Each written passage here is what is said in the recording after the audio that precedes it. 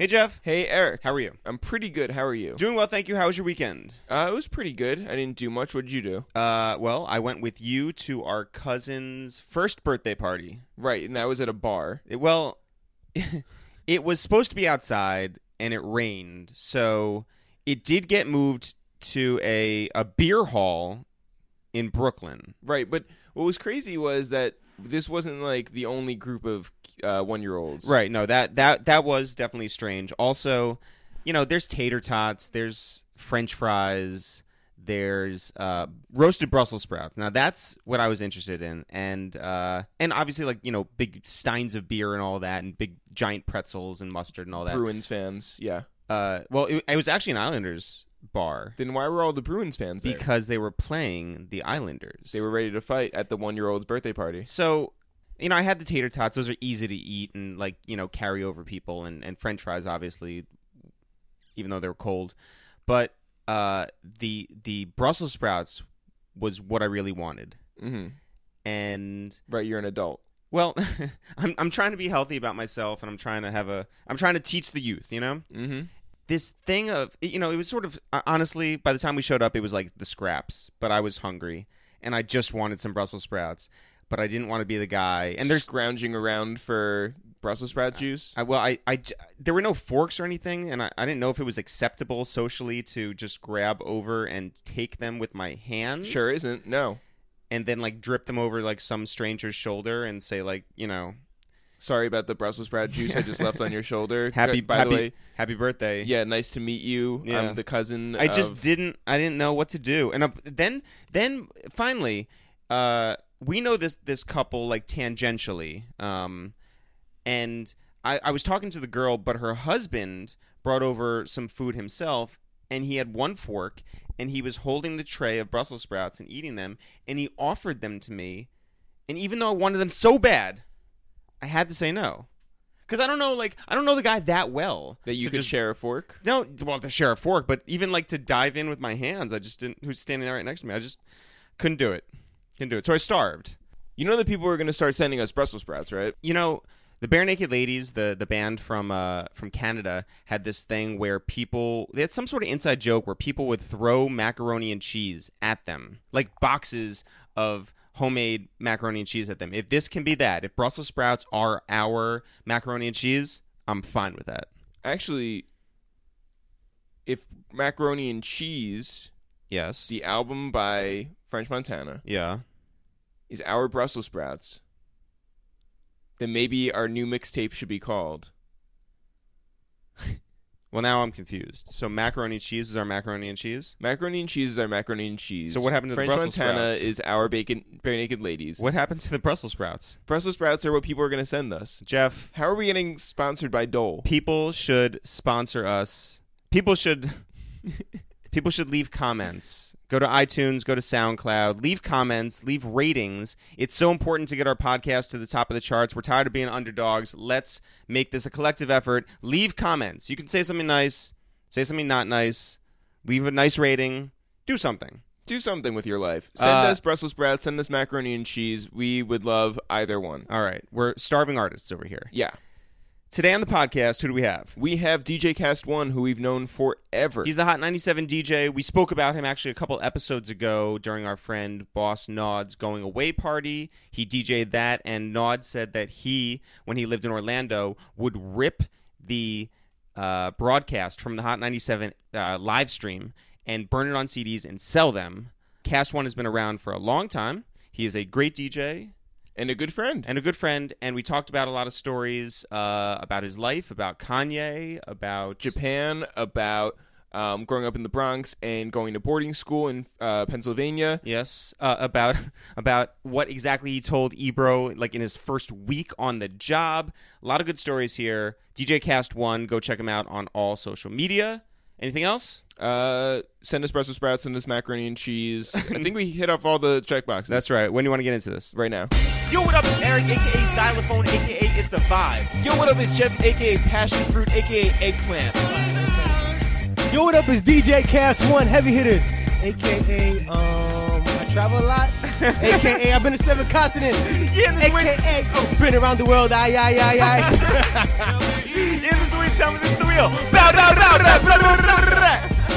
Yes, what's happening? Bible, what's going on, Everything y'all? is good. See, this is one of those things where you have listened to nearly every episode of Yeah, I this have. podcast, and now you're on the podcast. Yeah, man. And I just wanted to live up to expectations. We were down in South by last week, and we wanted to meet Nardwar, and we met Nardwar. Did you? We did. We Yeah. met Oh, I him. love Nardwar. And Yo, he's exactly what you would think like he is like in well, yeah, person. and Yeah? that's the thing. Like everything was exactly like that. He didn't disappoint. Besides this one thing, which is that instead of calling us "It's the Real," he called us "Is the Real." Is the real? Yeah, like- over and over and over. Like as in like He would like introduce us to we people. is the real. He would introduce us to people and be like, "Oh, you know, is the real?" And we're just like, "Well, And I feel like that's like if we were to like call you like Cash One. Yeah, Like, or Kaz. yeah. yeah." I get that. Or Cash. Cash. I get Cash too. Yeah, Nothing annoys Joe Budden more than being called Joe Buttons. with an S. Yeah, Yeah. with an S. Wait, it's not Joe Budden. With an S? Meek Mills. Meek Mills, man. right? Meek There's another one. Mills. Oh, Young Ma. Yeah, I remember like Camilo had some sort of like maybe he still does like this thing where people could call in right and like Yeah. leave a message. Oh, and they would all call him Carmelo. Carmelo. Yeah. Well, a good one too is Enough and Envy. I don't know why people always get them mixed up. They Like, get those two mixed up. yeah, it's crazy. They be like, "Oh, DJ Envy," and then Enough is like, "Okay." I mean, we get Peter Rosenberg. We get that. I can yeah. see that. Yeah. Yeah. Yeah. Because Well, we're Jews. that's right. Yeah, Yeah. you guys are tall and you have hair, so I don't know, but okay. How are you? I'm good. I can't complain. A little tired, but I'm always tired. So Yeah. whatever. Well, yeah, but so you get up at what point every morning? Well, that's if I get up. That's if I don't stay out the whole night and go. I get up like around 4:30, 5 o'clock. If I'm at home. Yeah. If I'm home. And you have to be at work at when? I gotta be at work for the morning show, so anytime between 6 and 7. Oh, so it's lenient. It's lenient if between 6 and 7. Yeah. After that, it gets kind of crazy. But yeah. So like sometimes I don't even like. I'll go straight from the club, get out the club, have some breakfast, then go right to the morning show, or just crash on our office couch for like an hour or so, and just. Yeah. When do you get any on. sleep? Actually, I should be sleeping right now. I'm here with you guys. Yeah. Well, thank you. Do you You know what I mean? do you fuck with naps? Yes, big time. Yeah. Big time nap guy right here. Can you nap in like? I can nap in it. Yo, I don't need any type of like nothing bothers me. I could nap in the middle of a construction site, like right now. Seems unsafe. I know I've you done can it. you can nap at the club. Yes, I've done that. I've fallen asleep at the club. Really? Yeah, yo, the best. Like I've got the best sleep. Like when I'm in Japan, that's the best sleep because you get to the club a little bit early, and I'm just like, yo, I'm just gonna sit down right here. People are like, yo, what's wrong with him? I don't know.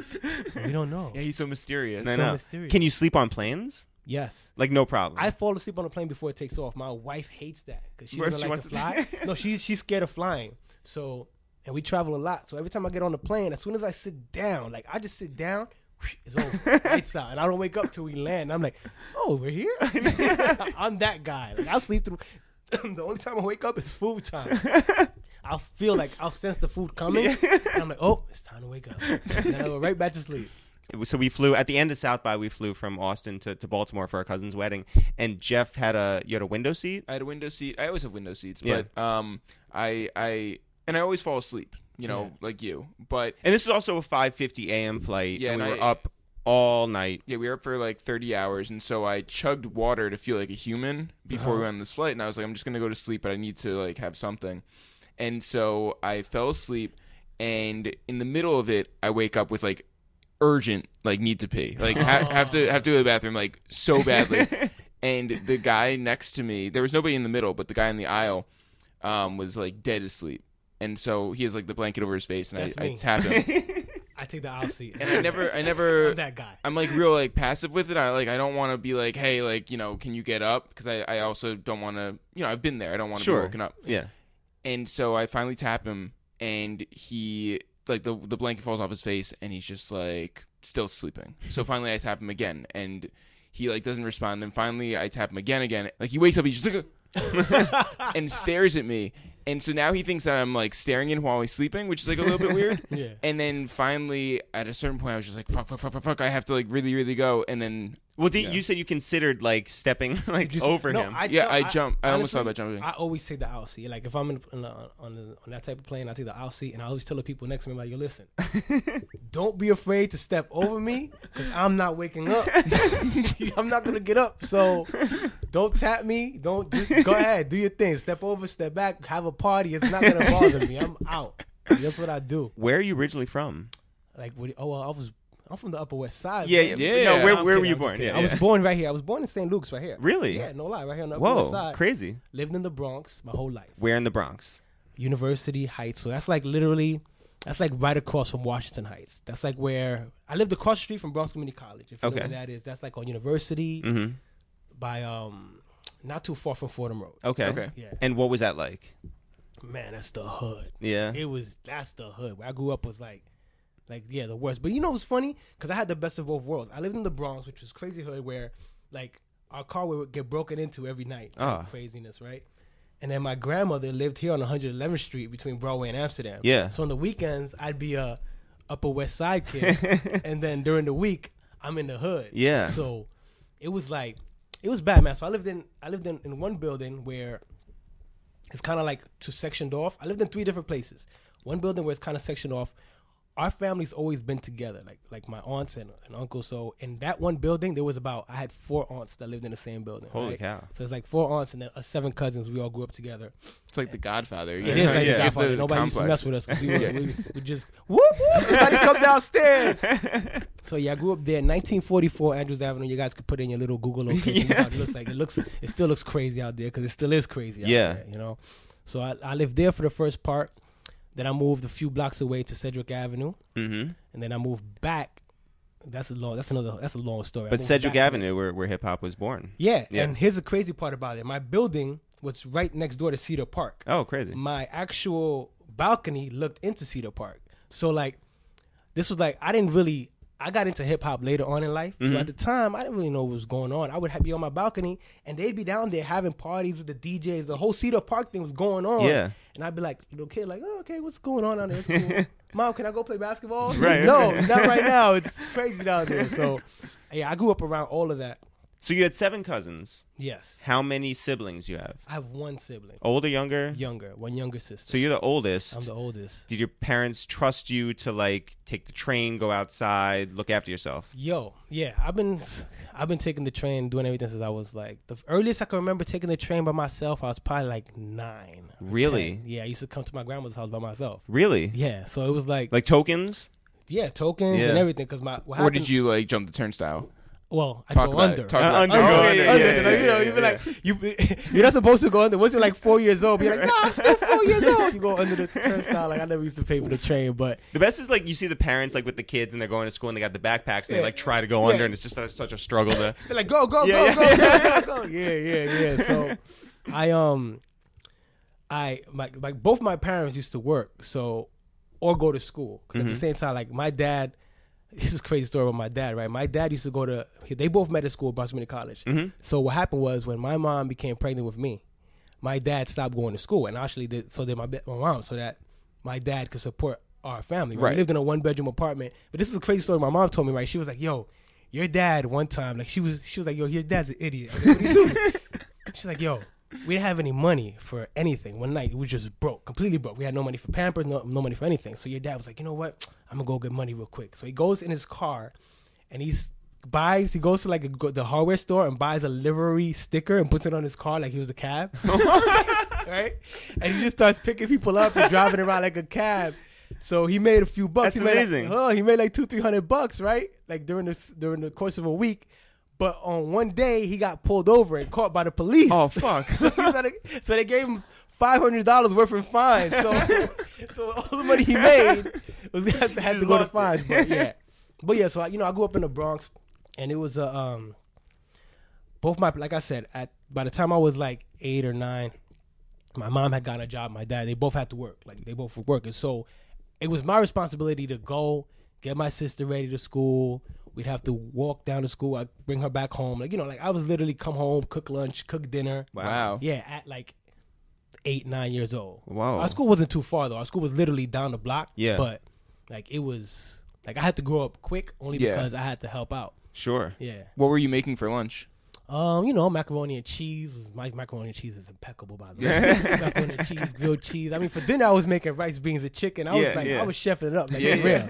Like, yeah, man. I get busy in the kitchen. And what was Thanksgiving like, having all of your relatives around you? Man, it was always a party. Like, that's the one thing. Like, with my relatives and my family, no matter what we were going through, it was always a party. It's still like that to this day. Yeah. Like, everybody gets together. My mom actually lives in DR now with all her sisters. They all live in the same house. It's nuts. It's nuts. It's kind of nuts. I call it the compound. Yeah.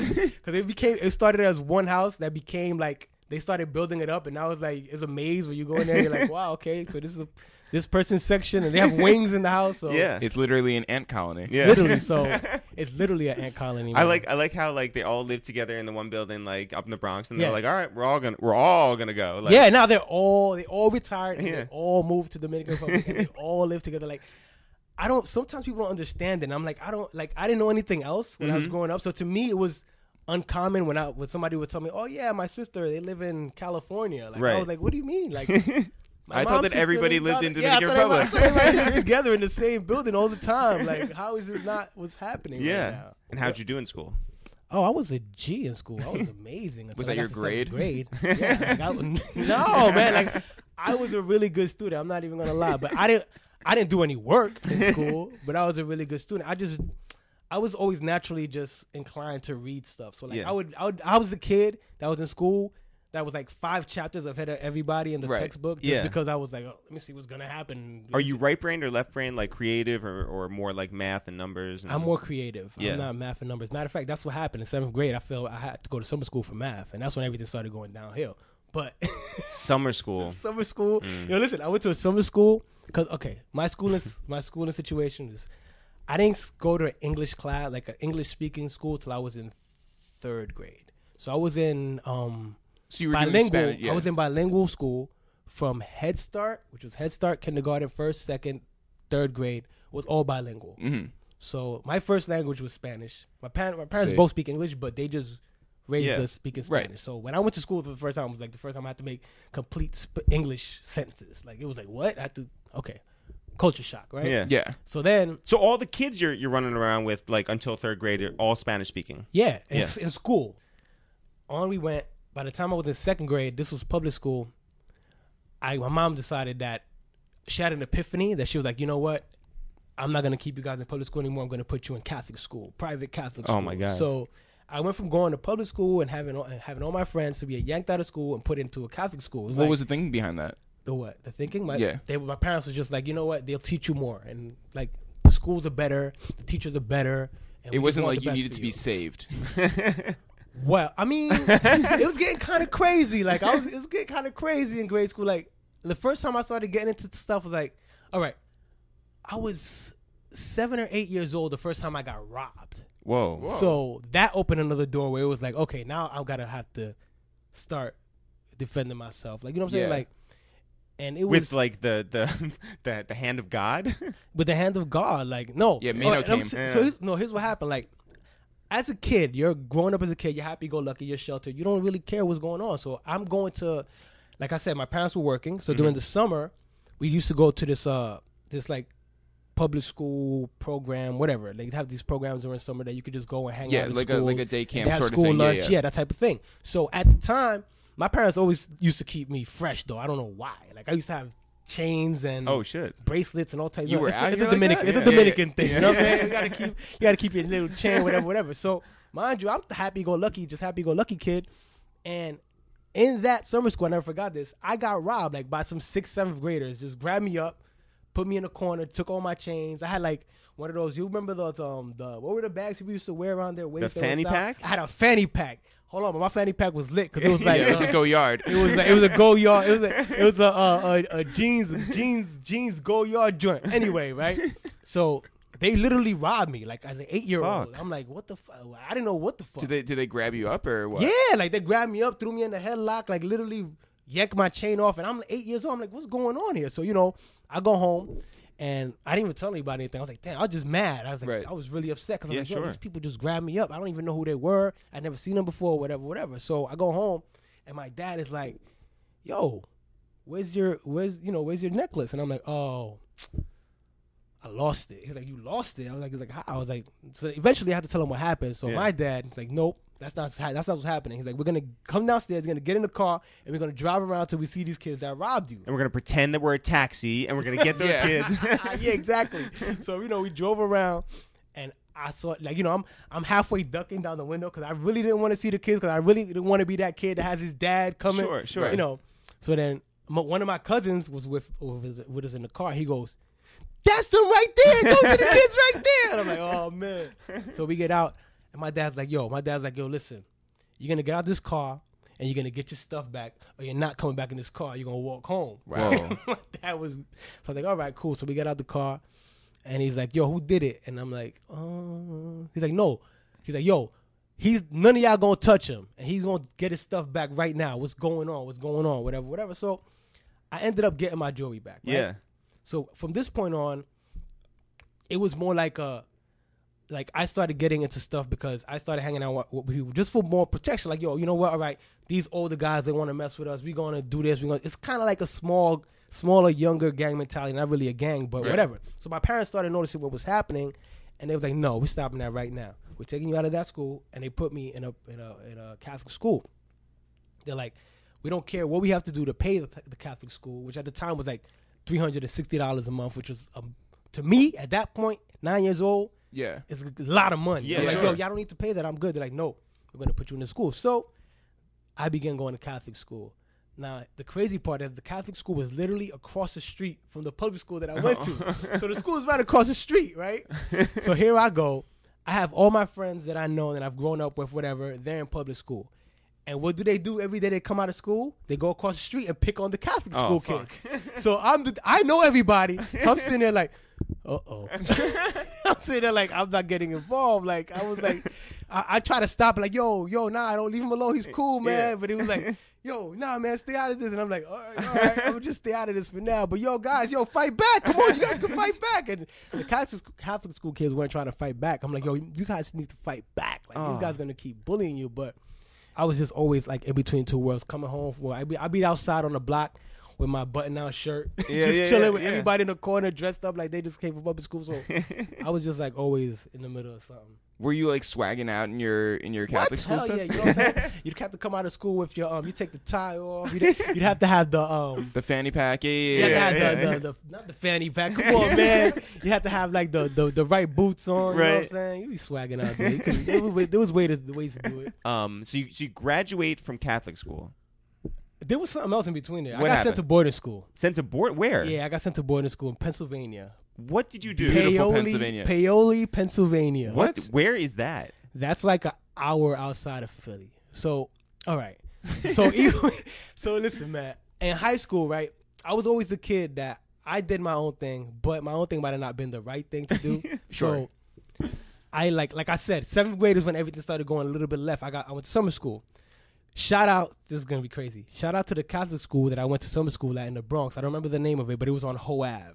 So it was a Catholic school on Ho Ave. Yeah. So there, I started getting into graffiti and this, that, and the third, right? So I'm going out all hours of the night, busting graffiti, doing my thing. I'm in the streets, hanging out. I'm not doing any drugs or doing anything crazy, but I just like to go out, have a good time, chill, whatever. And your tag is Kast One. Yes. Okay. Yeah, that was my tag. I was out there doing things. Where can we find any of your throw-ups? Man, I don't know. I'm not even gonna. I was up here in the I was in the Upper West Side. Really? I was lit, man. I was all over. I was close to Old City, man. Did you ever do any of the subway stuff? Yes. What? Yo, right here too, the Ghost Town. What? I was in there, man. Wait, Yo. in the okay. Yeah, I've been there. Wow. You guys want to go? I'll take you down there one day. That's no, crazy. thank you. Wait, listen. So you would like sneak down into the tunnel when you knew there wasn't going to be like a train coming through? Well, that was a little. There's a couple of ways to get down there, but the best way, the way you used to do it, is just wait till there was no train. Get in the like just from the actual platform. Yeah. Like, you go down to 79th. You wait till there's no train coming. And then you don't do this at home, kids. You have to know about the subway. You have to know about the tunnels and the third rails. Don't do this at home. Third rail, and yeah. the crazy, the holes, like this, it gets crazy. And you just literally run in between trains till you get to the station. Oh my God! What was the closest call you had? The closest call, I never had any close calls because I was good, man. Like No. I always knew when the trains were coming. Like There was one time where I was stuck. Okay, there was one time where I was stuck between passing trains. Like, you know how the express 2 and the 3 go there? Yeah. I said tree like a Dominican. The 2 and the 3 go down there. So one time, there was a one train coming. So I was like in between the tracks where the 1 and the 2 pass. Oh my god! And then the 2 train came. So it was like both trains passing by me at the same time, and I'm there like, don't move. You didn't spray them as they were going by? Nah, man. I didn't want to know why. I just like, don't move. Don't move. See, I wouldn't go down there because rats. Yeah, sure. They run. They don't see. They don't really hang out with you. I don't know. The Your real- rats are not The scared. real of you. reason you wouldn't go down there is the dirt. Well, Now, yeah, this was there's something. that. The first time I went down there, this is something I didn't expect. Like, I was sniffing out dirt for about 2 days. Like, you know, like when you blow your nose, it's just dirt coming out of you. This is bad, man. Just don't go down there. Like a coal miner. Don't go. Yeah, exactly. That's exactly what it was like. It was like a coal mine. You spend more than an hour down there, and it's Did you wear gloves? sometimes, but not really. Because like, wouldn't your hands like end up being like Silver red or whatever, yeah. Yeah, but I mean that's nail polish removers. That's fine. You know, you'd be good. You'd be all right. You Man come up. home and then your parents are just like, "Why do you smell like nail polish remover?" Well, no, they knew. My parents was. I mean, how can you stash 30 cans of spray paint in your bedroom and your parents not know what's going on? Like, Where they would knew you? What's going on. Where would you get the spray paint? Oh, well, I mean, you know, the stores. The stores. We kind of like we go to the stores. We go shopping upstate. And, shopping and was this quotation mark? Yeah, shopping. yeah. Shopping, sure. Yeah, we were out there, man. So wait, okay. So subways, would you hang off rooftops? Yep. Oh. There was one time where I got bagged, but I didn't really get caught. It was great. It's a great story, right? So one time we were on, Yankee Stadium. Sure. Yeah, heard of This is a it. graffiti story. Yeah. Hold on, I got to check the statute of limitations. I might still get it. So the old Yankee Stadium used to be right next to the 4 train. Yes. Right? So right there when the train comes up on Yankee Stadium, there's now there's bars. They're like bars, but there's this building there. It's still there to this day. So what we did was we climbed that building through the side. I don't even remember how we climbed it, but we climbed up the side to the rooftop, and we were up there doing fill-ins on the rooftop. Right when the train, because it's like, it's prime real estate. The train passed right by. They see you all. So, it was me and a couple of friends, whatever. So we're up there, and the police comes, right? We see the police. Like, we hear the police, the sirens coming on. We're like, oh, man, what's going on? We don't know. I look down, and the police are just walking around. There's about 5 cars, and the officers are walking around, looking up, trying to figure out how to climb up to the building, right? How we climbed up. Did you tell them? No. So we're up there, and Right I'm like, over yo. So we're up there, and we're like, yo, what are we going to do? So, we have time to think about this because the police can't figure out how to get up, and we're not coming down. They're Right. like, come down from there. We know you're up there. We're like, we're not coming down. So whatever. So I'm like, all right. I had a quick thinking. There was a chimney, right? Yeah. That came out of the building. We threw all the spray cans down the chimney. So, I mean, I hope we didn't blow somebody's furnace. But, we threw all the spray cans down the chimney, right? And then we just sat there and waited because I was like, yo, listen, we're not going to be able to get down. Right. So we're just going to sit here and wait, see what happens. So eventually they figured out how to come up, right? So the police officer comes up, and he's overlooking the ledge. Like, there's a ledge of the building. So I'm literally laying on the floor with the edge on the side of me. And the police guy, his head is over the ledge with the flashlight, like, moving my left and God. right. This is just like Jurassic Park Yeah, with the Velociraptor. exactly. Yeah, that's exactly what it's like. So he doesn't see us because we're all laying in a line right there. So he finally looks down and goes, "Oh shit, what the fuck?" He's like, "Everybody get up, whatever." He's like, so everybody come down, get down now. So we get down, off the building, and they're like, "Everybody on your knees, whatever, They everybody on your knees with your hands Hands behind your head, whatever. Yeah. So like, what are you guys doing up there? Because they really didn't know what we were doing up there. They just knew we were up there. Yeah. And we were like, oh, nothing. We don't have enough money to watch the game, so we're watching the Yankee, because Yankee Stadium had a split. Yeah. And you could look right into Yankee Stadium. So we're like, we're just up here watching the game, bro. Like, we had no money to get into the stadium, and we just wanted to see the game. That's really smart thinking. So they, Please, officer. yeah, eventually they just let us go because they really didn't have anything on us. Yeah, They were yeah, just like, yeah. all right, whatever, go the fuck home and stay off the rooftop. So we're like, they knew what we were doing, but they couldn't prove it. So it's like, all right, whatever. It's a man. good excuse, though. Yeah, I mean, you guys are free to use that. Yeah. You know what I'm Yeah, saying? all the times that our brother used to work for the Yankees, but we could have just gone on the rooftop. That's right. Yeah, I could have just gone on the rooftop and caught the train as it was coming up. It's great scenery, man. It's great scenery. So your parents are like, we've had enough. Well, yeah, this was the first time they had enough. So like, and then what happened was one of my cousins that had moved from the Bronx, they moved here to 111th Street. The Mhm. apartment, we still have that apartment, by the way. So Crazy. they moved there, right? By the way, I just want to say we're not on 111th Street. That's Please right. do We're not not. wait outside our apartment. With mixtapes and yeah. like Kast is Going- trying to give out our address. Yeah, First of all, yeah. it's not our address, but it doesn't matter. Yeah, it doesn't matter. But anyway, we're not even close to it. We're very far from it. This is actually Upper Harlem, and that's the Upper West Yeah. Side. South So anyway, Harlem. Yeah. So he was getting into even more trouble than I was. Like, he was out here. Yeah. You guys moved in here when it's a good time, man. Back in the days, this used to be on fire down here. Yeah. Yeah, so Well, it used to be the club was right yeah, here. Latin Quarter. We used to Latin sneak Quarter in was there. right over I used to here. sneak in there too. Really? Yeah, with fake IDs. I was Yeah, like how was your fake ID? 14. My fake ID was On point. impeccable. Yeah. If I could get into Latin Quarter and see Ted Smooth DJ when I was 13 years old. What was your name? Luis Diaz? No, it was my real name though. It was my real name, which is just as bad as Luis Diaz. I'm not gonna say. Yeah. So he got sent to boarding school freshman year of high school, right? At same boarding school Yeah. out there in So he was. Pennsylvania? I was here in New York. He was in boarding school. And his mom tells my mom, "Oh, you should just send him to boarding school. It'll fix him right up." So my mom, knowing that I wouldn't willingly get on a train to go to boarding school, said one day near the end of summer, "Hey guys, we're all going to Dorney Park." Oh my god. Oh my god. So we all pile up in the van, the whole family. This is like your mom telling you like your dog is dead by taking you to Yeah. Disney World. No. We all- Hold on. So we all go to Dorney Park. Are right? you in your bathing suits? Yeah, I'm lit. We're actually at Dorney Park. We went to Dorney Park, Oh, had you a did? great time, right? And so, once you get in the car, everybody's tired and you're not really paying attention. Next thing I know, she's like, "Okay, yeah, you'll be staying here." Oh right? my god. And she pulls a suitcase out the back of the van. I didn't even know there was a suitcase. I'm like, "What's going on here?" So she's like, "Yeah, you will be staying here with your cousin. So enjoy." Yo, that's smart thinking on your Yeah. mom's part. Did you enjoy? I didn't for the first couple of months. Then after that, it was lit. Did you? Like, yo, it was the worst thing they could have done. Like, boarding school, let me tell you something, people.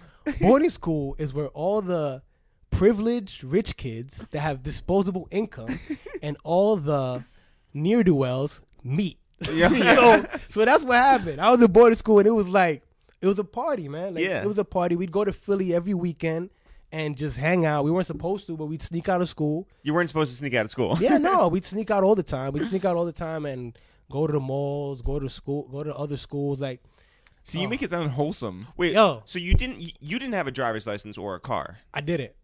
You knew someone who did though, or did you take a Well, train or something? Or did What, you to steal go a to car? school? No, to go to Philly. Bingo. Hello. He hit it right on the dot.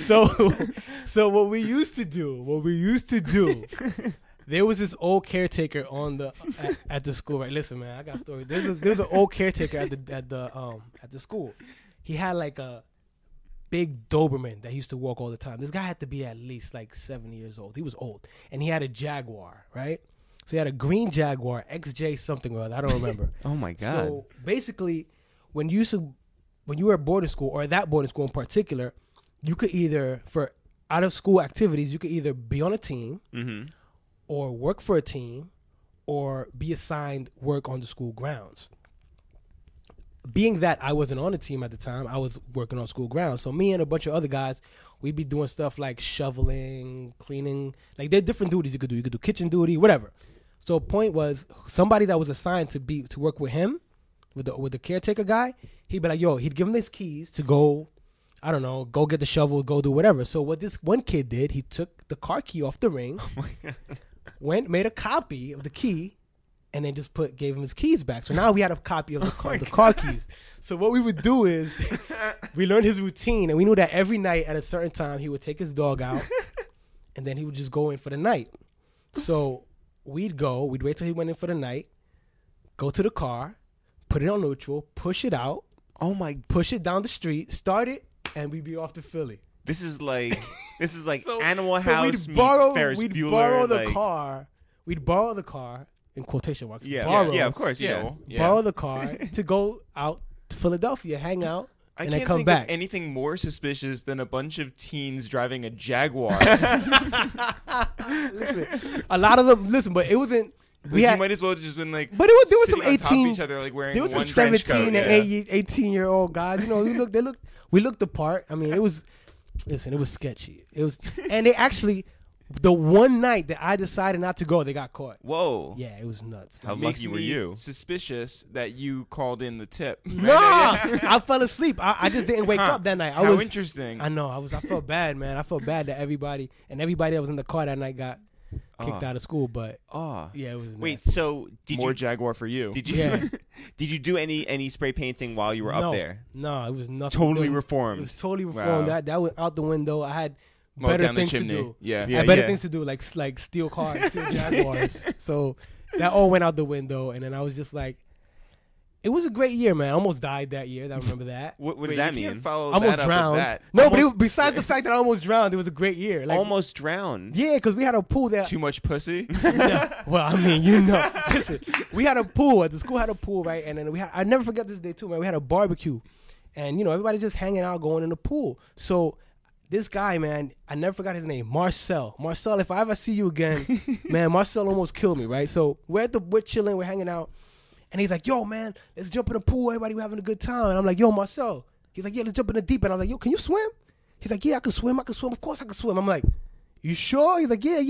Because I never seen him get in the pool ever. Yeah. Right. So we jump in the pool. Like, yo, let's cannonball so you could do the biggest splash, whatever. Like, all right, cool, whatever. So we jump into the pool. This guy can't swim. So what he does is he just grabs onto me and drags me under. So here I am under, and he's holding me under because he's panicking. He's trying to get up. Yeah. So he's pulling me down, trying to get up. So he's actually pushing me down. So I'm like, I literally, like, I had to be maybe like maybe 30 seconds away from drowning. Like, Holy shit. It was nuts. Like, I had to get taken out of the pool, and yeah, it was nuts. Wait, someone saved both of you guys. Or Well, just you. Somebody saved me because he saved himself by pushing me down. Oh, So he got out and somebody grabbed him and That pulled him out. motherfucker. I know Yeah. that motherfucker, Shouts to Marcel. Marcel. Leave a you comment, motherfucker, from Pennsylvania. I forgot him. So how do you go from there back to Catholic school? Well, what happened was my parents couldn't afford the school anymore. okay, so gotcha, they were gotcha. like, all right. So this is where my dad gets deported. Deported. So yeah, I'm just gonna let everything. Yeah, man. So yeah, my yeah, dad, at the time when I was in boarding school, something happened. I don't really know what happened. Yeah. But he got caught up in some sort of scheme, and he got arrested. Right. Some light thing where he would have to be inside for like 6 months, something like that. But what happened was my dad never became a U.S. citizen, so he got deported. Yeah. Right. So that happens. Back to the DR. He got deported back to DR. Yeah. So what happens with that? Then at this point, my mother can't afford to just pay for the boarding school, so I have to come back. Now, mind you, while I was at boarding school, and I came back, my mom neglected to tell me that we moved from where we lived to somewhere else. Right? Your So mom's we been moved- holding like a lot of secrets. Yeah, my mom. Listen, but I credit my mom with a lot. My mom is even the reason I'm a DJ right now. I'll get into that. Yeah, But- yeah. So I come back, and we're living in a whole new apartment, whole new building. The building was literally up the block from where I grew up as a child. Before when I was 1944, I was there. It was the hood. It was a bad building. We moved to 1889. It was better, still in the hood, but a good building. And then we moved back to 1950, which was up the block from 1944. Now what happens is, the whole time that I'm in high school, freshman year, when I'm running around doing this stuff, getting into trouble, I had issues with the kids that lived in that building. At 1950. 1950. So at 1950, like they used to go to Roosevelt, which was a school in the Bronx. Yeah. Everybody knows Roosevelt. He's probably come up here a couple of times. So they used to go to Roosevelt, and I used to have some of my friends used to go to other schools like Taft, whatever. So we had issues. I always had we've gotten into fights with these kids. So we know each other. Whenever we see each other, it was on site. You knew something was gonna happen. You were gonna get in a fight, or they were gonna jump you, or whatever. So I come back. And we pull up to the building, and I'm like, "What are we doing here?" And now, mind you, one of my aunts also lives in the building. That's how we got the apartment. I was like, "So, Were you cool with her? With my aunt? Yeah, I was cool with her, but I had to come visit late at night. I don't know what side. So I'm like, "What are we doing here?" My mom's like, "Oh, we live here now." I'm like, She obviously doesn't know the ins and "No, outs. she doesn't know. She doesn't know." So I get out the car, and the first thing I do, I see at least 10 of the kids, 10 of them outside the building, just looking at me like. But I'm with my mom, so they're kind of respectful of that. Yeah. So they don't do anything. I'm with my mom and my little mom sister. rules apply. That's right. Yeah, my rules apply. So I walk in, whatever. They're grilling me the whole time, and I'm like, "Oh, this is gonna be a fucking shitstorm of a summer." This was summer of sophomore year. I was going into my junior year of high school, so I'm like, "All right." So the whole summer, like, I knew that every time I went outside to go anywhere, supermarket, store, I was gonna have to get in a fight or I was gonna have to run Oh my god. every day.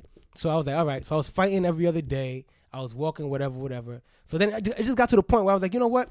I'm not even leaving my house. I'm just gonna stay in my house because I don't really want to deal with this. I had a job. I would go to work, come back, whatever. But I was like, I'm not even gonna deal with this. I'm just Right, gonna you're sit in gonna the work house. remotely. Yeah. So I sat at home. I was sitting in my house watching videos all day. I'll be watching BET, MTV, just being a bum. I'm going to work, or if I have to go outside, getting ready to fight, whatever. Right.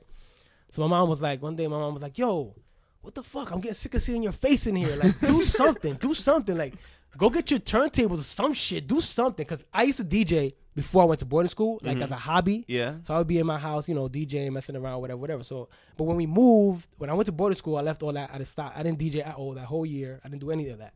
So I forgot all about it. I didn't even think about it. Like, whatever. It was just something we did. Like, something you do, like play basketball, used to DJ, whatever. Forgot all about it.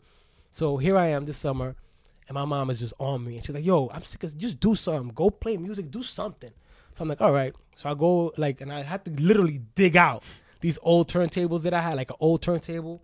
I had to dig it out of, I don't even know where it was because I didn't move my stuff. My parents moved my mom moved my stuff. So I had to go find it. So I found it. I set Was it shit still up. in good condition? Yeah, it was in good condition for what it was. It was a trash turntable, but I mean, for what it was in good condition. So, What was your vinyl game like? My vinyl game was lethargic, for lack of a better word. Because I wasn't seriously thinking of considering being a DJ. Like, it was just something I did for fun. Like, we would play video games. I used to DJ, so I used to go down the block to a record. Used to be a record store down the block. Used to go down there, buy a couple of records of songs that I like, bring them upstairs, mess with them for a little bit, and then just leave it alone. Did you get 2 copies of every record? Couldn't afford it. Okay. So I had 1 copy of the record, and then I had I would play. As a matter of fact, I only had 1 turntable when I first started, so I would play songs or play something on a tape deck, and then just scratch along to it. So I'd have 1 copy of Mike Geronimo, and 1 copy. Yo, shout out to Mike Geronimo, by the way. Yeah. Or 1 copy of Juicy, and 1 copy of MCA. I just had 1 copy of everything. Yeah. So, because even back then, when you're a kid as a DJ, like them records were at the time like $5 a piece. So you're like $10 for 2 records. I don't got it. I got 20, so I get 4 records, and I just work my way from there. Yeah. So here I go. I'm in my room, and I just start DJing. We used to live on the first floor, and our window used to face outside of the front of the building. So I just started DJing, like, fuck it, I'm just playing music really loud. So I'm DJing every day. Like speaker out the window? Yes. Yeah. Speaker out the window so you can hear me when you drive by. Right? It's a party out here, man. I'm having my own party. So one day, I'm in there DJing or whatever, and my mom comes to my door. She's like, yo, there's some kid outside at the door. He wants to talk to you. Some kid wants to see you at the door. And I'm like, I don't mess with none of these kids here. So I don't know who wants to see me at the door. She's like, yeah, some kid. I don't know. He's just go see what he wants. I don't know. I'm sick of him knocking on my door. Mom's trying to set you up. So I go to the door, right? And I look through the peephole, and it was one of the kids that I always fight with. And I'm like, oh, here we fucking go. Here we go. Now we're going to do this in the crib. All right, whatever. So I open the door, and I'm like, what's up? And he's like, yo, what's up, man? How you doing? I'm like, I'm all right. He's like, yo, you DJ?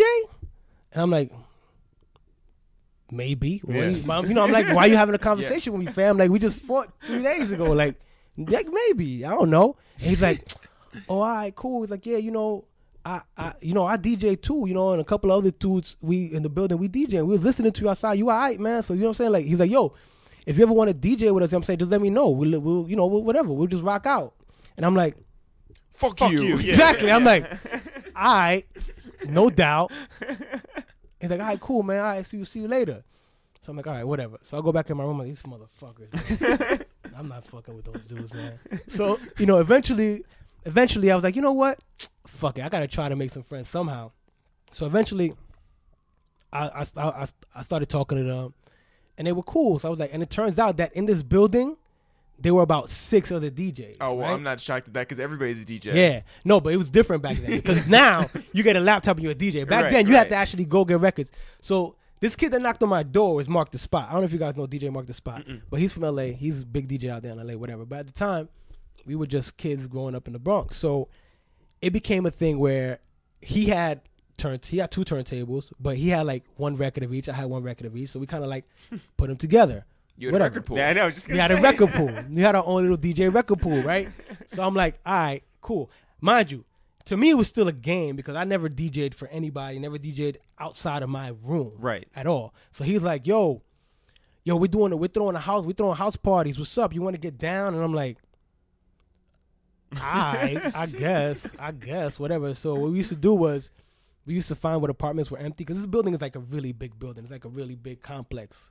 So like we'd find out what empty apartments they were and just get the apartments and just throw a party in the empty apartment and just be like, all right, whatever. Or we'd find a crackhead, and just give them like $20 and they'd let us use their apartment. It's nuts. But so that's how that started. So I started from that, just doing house parties. How good were you at the time, you think? Oh, I was amazing. Yeah? No, I wasn't amazing. I wasn't amazing, but I wasn't bad. I was pretty good. I'm not even going to lie. I was pretty good. Like I was always just pretty good at it, because that is what I did all day. Like I used to just DJ all day. So but what I did find out was that I was doing it wrong. I had been doing it wrong the whole time. Did you not plug it in? No, meaning that I plugged everything in backwards. Oh. So like my turntables, you know how they say 1 and 2? Mm-hmm. My turntables were actually 2 and 1. But I didn't know, because I didn't know any DJs. You're like Jimi Hendrix, like playing with the guitar upside down. Like, Exactly. Yeah. Lighting shit exactly on fire. what it is. Yeah. That's exactly what it is. So the first time I'm DJing with anybody else, I'm looking at them and I'm like, yo, man, you're doing that wrong. And they're like, what are you talking about? Actually, you know what, my friend? You're the one doing it wrong. So I still do it wrong to this day. I just said, fuck it. This is how I do it. And did you get on the mic at all? Back then? Yeah. Nah, it was new for me. Okay. I didn't know how to do that. I wasn't really on the mic thing, because I was just like. You just had someone else do that. Yeah. So he would do that. Yeah. Mark would do that. I would DJ, and then we'd switch back and forth. But those were crazy times too, because here I am, reformed. Right. Reformed. Right. But now I'm staying out all types of late types, like all hours of the night, hanging out, throwing house parties. Now these house parties were dangerous, because in the Bronx you throw a house party, and we used to make flyers and put them out, and people just show up. Yeah. So we'd never know. There was no searching. People would just walk in there. There'd be fights all the time, and like People paying though to get. yeah, $2. Yeah, pay you $2, man. Pay you $2, get right in. And how'd you do it at the end of the night? We did I mean, we spent like $100 or something Okay, like that. yeah. So I mean, at the end of the day, we were really just doing it just because we wanted to throw a party Sure. and have a good time. We'd have to keep like. It's the old school where you keep a gun in the crate. Like, Yeah. It was like Well, who was carrying your crate at that point? me. Oh shit. It was me. But who was it carrying us. the gun? Well, the gun would stay in the crate. So wherever the crate ended up that night, that's where the gun would end up. So like the crate might end up at my house. You know what? Actually, the crates used to end up in my house a lot, because I lived on the first floor. Nobody wanted to walk up 5 flights of steps because the elevator was out with the crates. Oh my god. So they ended up in my house a lot. But you had like the bars and the windows too, right? Yeah. Okay. I had the bars in the window, so I was good. Nobody's gonna come in and steal the crates. Right. Yeah, I'm worried about the vinyl, not the gun. When I graduated high school, I went to college, right? I wasn't planning on going to college. It wasn't in my agenda. Mm-hmm. But once again, Mom said, no, you're going to college. Guess Bronx what? community? No. Oh. So she registered me for school without me even knowing. I didn't even know I was registered. So Where'd she you goes, go? Long Island University. LIU. Yeah. LIU, out in Long Island. CW Post, right? So she goes, the day I'm supposed to be at school, she comes into my room, I'm sleeping. She's like, yo, what are you doing? You got to go to school. I'm like, I'm not going to school. She's like, yeah, you are. You're registered. So either like 2 things are going to happen today. You're going to leave here. That's going to happen. Right. That's going to happen. So either you're going to come back or you're not. Like if you go to school, you could come back. If you don't go to school, you're not coming back. You were gonna commute. Yeah, no, I had a dorm room. I just didn't Oh. even know that. Like, I didn't even know I had a dorm room. How much of this is your mom actually did tell you these things and you just weren't listening? It could have been that. Or it was more like, I'm not doing that. Yeah. And then they was like, oh, you're not doing it? Okay, I'm not doing it. I'm like, why should I'm not going to school. I'm going to just get a job. Like, I had a job. I used to work at JFK, so I was lit. Wait, what were you Oh, doing sorry, at not JFK, LaGuardia. Oh. So, Well, still, like, what'd you you know, do? I had a lot of jobs, man. I'm What'd the you- Renaissance man when it comes to working. What'd you do at LaGuardia? I worked at Delta Airlines. I was that guy that cleaned the plane when people got off the plane. Really? So we used to clean the plane. What'd you find? Found a bunch of stuff. Phones, wallets. Really? I never got to keep it though. Well, of course, but yeah. Phones, wallets, passports, everything Damn. you could think of, like Children. Yeah. children. Yeah. Like we used to change the water in the bathroom. That's horrendous. You know the blue toilet water? Yeah, wait, what? Yeah, we'd have to change that under the plane. So we'd have to Damn. get under there, change that, clean the bathroom. How do you is it like a pipe or something you have to Well, put it was a into? truck, right? So it was like a truck that you'd sit on the truck. Like there was certain things that you wanted to be the person to do, and certain things you didn't want to be the person to do. Sure. Sitting in the truck was one thing you wanted. You wanted to be the truck driver. Yeah. Right. When it came time to change the water, when you were on that detail, one person was sitting in the truck, one person was sitting outside on the top of the truck. So once you get to under the plane, you literally have to climb up on top of the truck, unscrew on the bottom of the plane. It's like Yeah. you unscrew Yeah. that. once you pull that down, a bunch of blue water is gonna fall on you before you put the other hose in. There's no mechanism where it's like a catch-all. No, there's no catch. There's no catch can, fam. If your face is a catch, What'd you do? Like flip a coin to like decide like who is who? Yeah.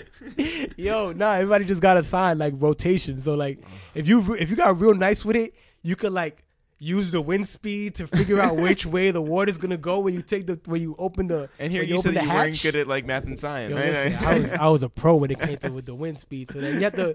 So once you put one what do you call that?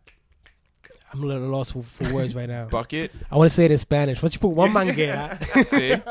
Pero When like, you put one manguera, no. Once you put the hose Yeah. to take out the blue water, you have to Yeah. put another hose to put it back in. So Right. Yeah. that's how that went.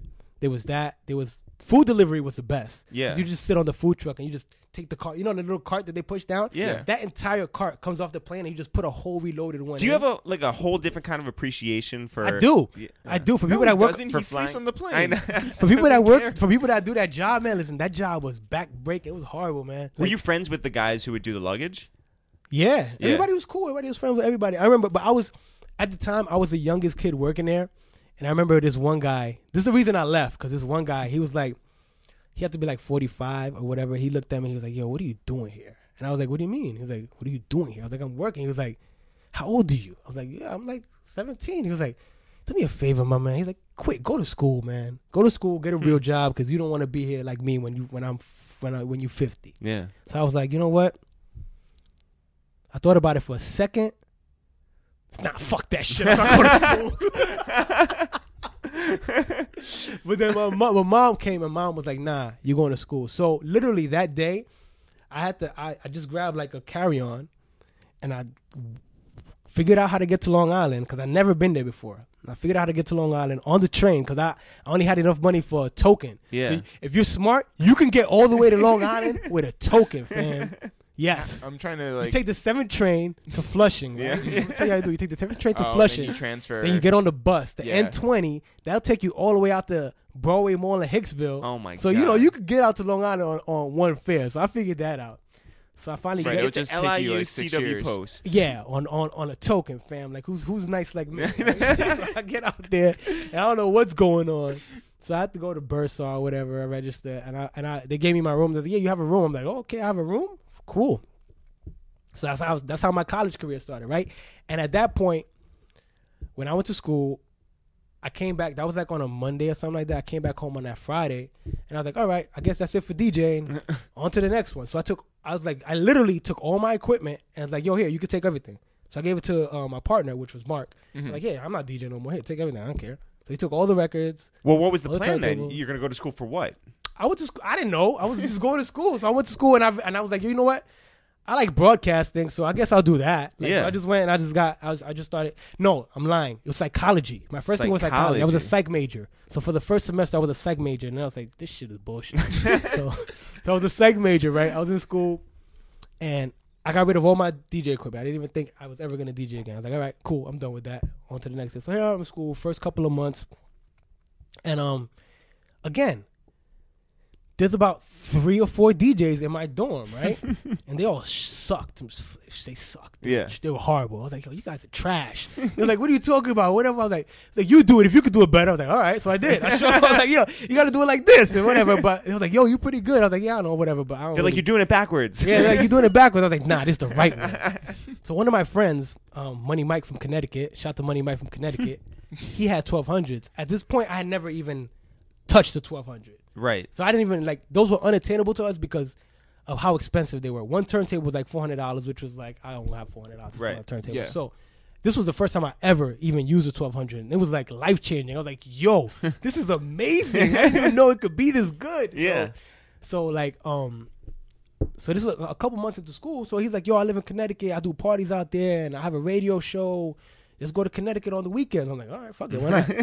So we started going to Connecticut on the weekends. And I was like, oh, this DJ thing is kind of cool. So we do parties out there. And it was like in Hartford. And he was on the radio out there. And it was fun. So I was like, all right, cool, this is cool. We came back to school. And I was like, I realized that there were people at school getting money to DJ from the school. So they're literally charging the school thousands of dollars. Students are Yeah. charging the school. Yeah, I need $1,500 to do this fashion show event. I'm like, I could do that. Right. I could totally do that. So there was how it first began. It was a talent show at the school. So, us being freshmen, we're the coolest guys on campus. We don't care what you say. We put together like a routine where some of them are rapping and I was DJing and some of them were dancing. But they got us exposure to all the other like school clubs. Yeah. So they just started kind of like booking me to do events. Like, so I was like, all right, cool. I'll do your spring fling formal. Yeah, okay, why not? That's how I started. Actually, I had to kind of like rebuild my whole DJ thing because I stopped DJing. And I already gave all my stuff to my partner, Right. who at the time moved to LA. So he moved to LA and took everything with him. Right. But I didn't really, whatever. I was like, all right, cool, whatever. It's not a big deal. So now it's you and Money Mike. Yeah, now it's me and Money Mike. Money Mike, and the crew. I forgot the crew's name, but yeah, we were.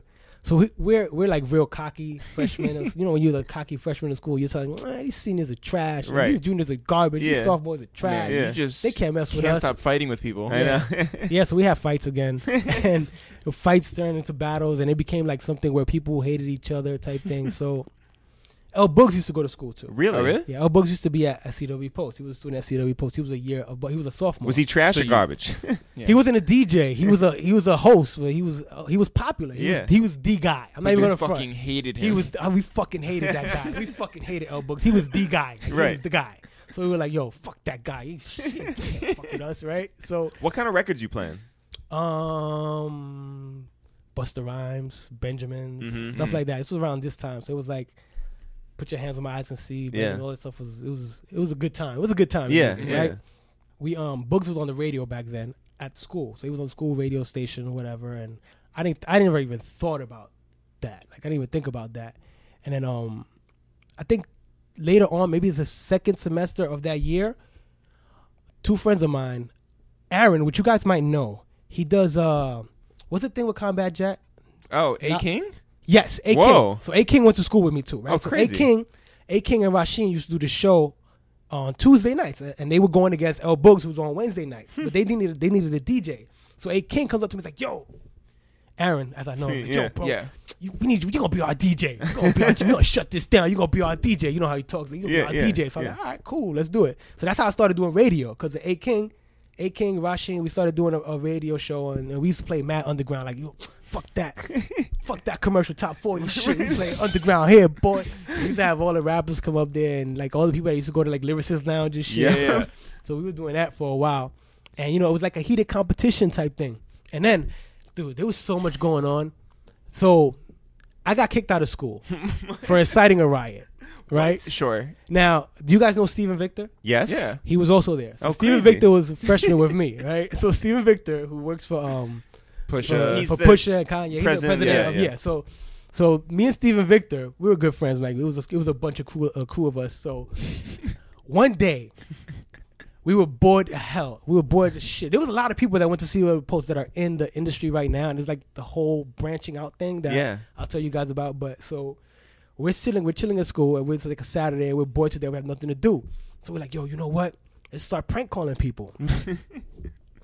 When a good idea goes bad, right? Yeah, so we're yeah. prank calling people, and Yeah, that's it's- fine. Good idea. That's fine. Just prank calling people, like, oh, we're going to whatever. So we decided to prank call this one girl. She lived on the second floor, and what we were going to do was we're going to call her and be like, oh, I'm at your door right now, and knock on the door. So we did it. Whatever. It was me, Steven, and like 3 or 4 other dudes. Whatever. So we did it, and it was fun. It was we got you, whatever. Little did we know, her dad was like a sergeant, captain, lieutenant of a police. Fuck. He was Wait, a cop. but how good was his sense of humor?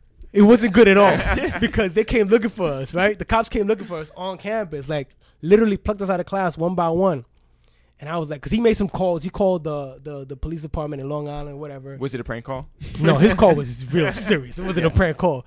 So they came looking for us, right? So they picked us off one by one off campus. So it was me, Steven Victor, and a couple other dudes, right? So because of that, because it was actually became a legal case where, yeah, we got taken to the police station, arrested. It became crazy. It blew out of proportion. It got crazy. So that happened like on a Monday night where we got arrested. So Tuesday night, A King, I know you remember this, A King.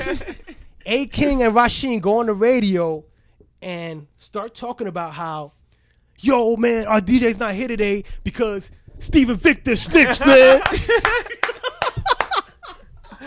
So Steve used to run with a lot of dudes from Brooklyn. Yeah. He's from Brooklyn. So he used to run with a lot of dudes from Brooklyn after school. And, we were all cool with each other, but they were kind of like different cliques, but we were intertwined. So, like, I had the clique with Mike, Money, and all of them, whatever. Yeah. And Steven had his little Brooklyn clique, and El Books was over here, but we kind of intertwined with each other. Not so much our crews, Right. but we were cool. Yeah. So A King and Rasheen on the radio, yo, yeah, Steven doing this and that. He's a snitch. Right? Mind you, I'm in my house on my couch with my mom screaming on me, talking about you got kicked out of school. And Steve is in Brooklyn doing the same thing. And we're talking to each other on the phone like, yo, B, this is whack. Damn, man. Like, we got to go to court, blah, blah, blah, blah, blah. So I don't know this is going on. Right. So it just so happened that Steven's crew didn't take too lightly to A King and them talking crazy about Steve. So they show up at the radio station ready to turn shit upside down. Oh my God. And that just became something else. That became something else that led to somebody getting stabbed. It got crazy. Yeah, it got crazy. Like, so now, not only am I out of school for that case, Right. so when I go back, I went back on Wednesday to go for the like student review board. Right. And they're like, oh no, you're really out of here. You incited a riot. I'm like, incited a riot? How? I wasn't even here. I didn't know anything about it. So then I got kicked out of school again. Like, I'm like, how do I get kicked out of school while being kicked out of school? Right. So long story short, like, I had to go to court. They threw the case out. Like, it was ridiculous. It was just a father being overprotective of his daughter. Whatever. Right. So Steve never came back to school. Nobody ever knew what happened to Steve. Like, I never saw Steve again. Like, after that happened, Steve, please hit up Kast. yo. So I met Steve later on, years down the line again. you're like, you? Yeah. So he got like, I don't know whatever. He went down his road. I don't know where he went. So he was going. The way I re-met Steve and Victor was he was working at Interscope, and Renee, who's a good friend of mine, was also working at Interscope. So I was dealing with some stuff with Lloyd Banks, and Renee was Lloyd Banks. Renee used to do all their promotions, whatever the case. So he had to go see Steven for something, because I think Steven was doing his. Steven was working in. He was like a product manager and a bunch of other stuff up there at the label. So he was like, yeah, hold on, man. I got to go see Steve about this shit. You know how Renee talks. I got to see Steve about this shit. He's walking. He's like, yo, man. Yo, you fucking motherfucker. Blah, blah, blah, blah, blah, blah. And then you hear Steve in the background. What? No, man, whatever, bro. And, and then Renee's like, yo, shut up, Victor. And I'm like, I'm sitting there like putting things, like putting one and two together. I'm like, Steven, Victor. And then Renee's like, and Renee's Dominican and Steven is Haitian. So they play on that a lot. So Renee's like, shut up, you Haitian. And Steven's like, yo, shut up, you Dominican. And I'm like, I know a Haitian Steven Victor. I haven't seen him in I was like, yo, Renee. He's like, yeah. I was like, is that Steven Victor? He's like, yeah. I was like, he's like, you know him? I was like, put him on the phone. Put him on the line right now. So I'm like, he gets on the phone. He's like, hello. I'm like, yo, Steve, what's up, man? He's like, who's this? I was like, it's Kast One. He's like, who the fuck is Kast One? But he didn't know me by that name, because at the time, that wasn't my name. Like, I didn't have it. Like, for that 1 year, freshman year, I didn't have a DJ name, so he didn't know me by that name. And I'm like, yo, it's Juancho. He was like, what? Yo, what the fuck is going on here? Yo, it's a small world. Blah, blah, blah. So that's how we kind of like reconnected. That's amazing. Yeah, it's nuts, man. Like, this world, this whole world is nuts. Oh, it's a really small industry. Yeah, it's very small, very small. So I'm back in school, and like second year, as I told you, we had a big rivalry. El Books was our rival, whatever. Mm-hmm. I walk into school. I walk into my room. My roommate is El Books. Crazy. Wait, did you stab him? Almost. I was like, nah, man, nah. Nah, man, nah. Like, nah, this ain't happening right now. So we were kind of forced to deal with each other. Right. Yeah, because you were living together. Yeah. It was my roommate. I was like, yo, this is crazy. Like, this sucks, bro. So Was he a good roommate? Boogs? It depends. She had days. Books like to party, man. Mm-hmm. So he would throw a party every night. There'd be a party in our room every night. Like, our room, when you go to a college dorm and you have the people whose rooms are set up to be a college dorm, they have their desk and they have our shit was set up like a club. You walk inside, there were couches and bean bags and DJ equipment, and Books had speakers. You can't go to any club without there being bean bags. Books had speakers. Like, he had like club speakers in the closets. Like there was no room to put clothes. I walked in there, I was like, yo, where am I gonna put my clothes? Like all the rooms were full of speakers. I'm like, yo, what the This fuck? fucking guy. This fucking guy. I just want to go to school and graduate, man. So he had turntables set up like it was a club. Like one of the desks was turntables, like DJ equipment on one of the desks, and it was just like it was a club, man. So Wait, was the mini fridge like stocked with like bottles? Yup, Like... we didn't have a mini fridge. We had 3. Oh, They were stacked up on top of each other with all types of liquor. Like it was a crazy time, man. Did ladies get into your room free before ladies midnight? got in free before midnight, especially if they had a meal card. Meal plan, you get the because we live right next to the quad. We were like, yo, you got a meal plan, baby. You good in this club. So, Wait, what did you guys call your dorm room? Oh, we had a name for it. I forgot what it was called, man. We definitely had a name for it. It was like Queens.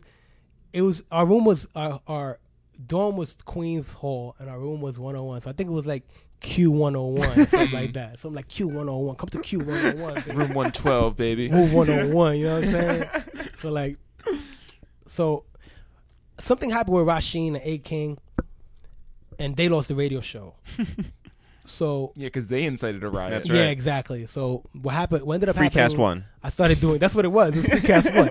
So I started doing a radio show with Bugs. So Bugs got offered the radio show. So he was like, "Yo, you want to do it with me?" And I'm like, "No, but all right, fine, fuck it, let's do it." What'd you call it? Damn, I don't remember, man.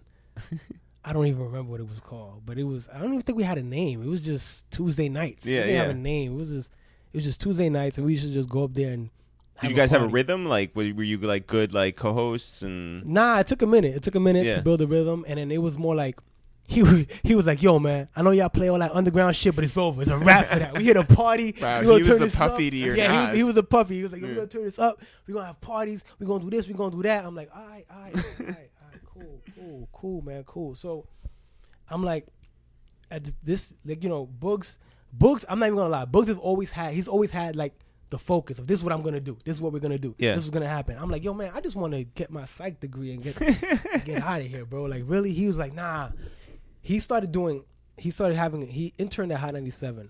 Not really intern. Sorry, he was on the street team. Yeah. Mm-hmm. He got on the street team because the guy that used to be the station manager of our station Mm-hmm. got a job at Hot 97 as head of promotions. So he hired Bugs as being on the street team. So Bugs would commute back and forth from Long Island to go to the street team, and I'd be like, "You sucker! What are you doing that for? You fucking loser!" I'm not doing that. He's like, "Yo, it's all good. Yo, I met DJ Enough. He's great, man." Or did you meet DJ Envy? Yeah. Yeah, well, he doesn't know. We don't know. It might have been both of them. He's like, "Yo, I met DJ Enough. You know, he wants me to hang out with him. You should come meet him." I'm like, for what? I'm not going over there. I don't have time for that. I got a test tomorrow, bro. I got an exam tomorrow. So we never really. Call me when Hot 97 plays underground records. Exactly. He would always try to convince me to come along. He's like, yo, come around, man. Yo, you know, Enough and this, that, and they starting a crew and blah, blah, blah, blah. And I'll be like, man, you're crazy. I'm not dealing with that shit, bro. I'm not doing that at all. So he finally told me Enough had a DJ Threat. I don't know if you guys know. Yeah, DJ Threat. sure. So DJ Threat was Enough's opening DJ at the time. Mm-hmm. Then DJ Threat got his own shot to be on Hot 97 and started doing more clubs, whatever. So he couldn't be Enough's opening DJ anymore. Right. So Enough needed a new opening DJ, aka Mr. Carry the Crates. Yeah, sure. Yeah. So Bugs comes to me. He's like, yo, perfect timing, yo. It's perfect timing. Enough needs an opening DJ. I'm telling you, it's gonna work. It's all coming to fruition. I'm telling you, we're gonna be on the radio. We're gonna do this. We're gonna do that. And I'm like, fam, if you don't calm down with all this shit, like I'm not really into, like, it still wasn't my focus to be Right. a DJ. Like I was like, yo, it's cool, I like it, it's fun, but nah, man. He's like, yo, come on, come to the station. Enough wants you to come to the station because Enough at that point used to do a morning show every day, and then on Saturday nights he used to do a midnight run, Right. which was from midnight to 4 a.m. every Saturday night. So Bugs used to be up there with him every midnight from, you know, and he used to be like, yo, Enough to come to the station. I'm like, for what? I'm not going up there. I'd rather stay here and watch Scarface Right. on TV. So eventually, Enough was doing a party at Hofstra, which was not too far from where I went to school. Right. And I was going to that party anyway. So I was going to the party, and Bugs was like, yo, yeah, you're going to meet Enough tonight. And I'm like, all right, cool, I guess, Yeah. whatever. And so at this point, Enough had just got a new opening DJ. Mm-hmm. And so if you guys know Bugs, you know that he's like King Motivator. Like, he's like, yo, yeah. He's like DJ Khaled. He's Yeah. kind of like DJ Khaled. He's kind of the same type of guy. So he's like, he's telling Enough, you gotta meet this guy, yo. My roommate, he's sick, he's ill with it. He's gonna be, he should be your guy. You should mess with him, right? So Enough is sick of hearing Books talking about it. So he's like, yo, man, we're at the party. He's like, yo, all right, man, Books been talking about you. Yo, go ahead, DJ, get on the set. I want to see what you could do, right? So this was in the middle of the party, like 2,000 people. This is a place called Hofstra USA. They used to hold like a bunch of people.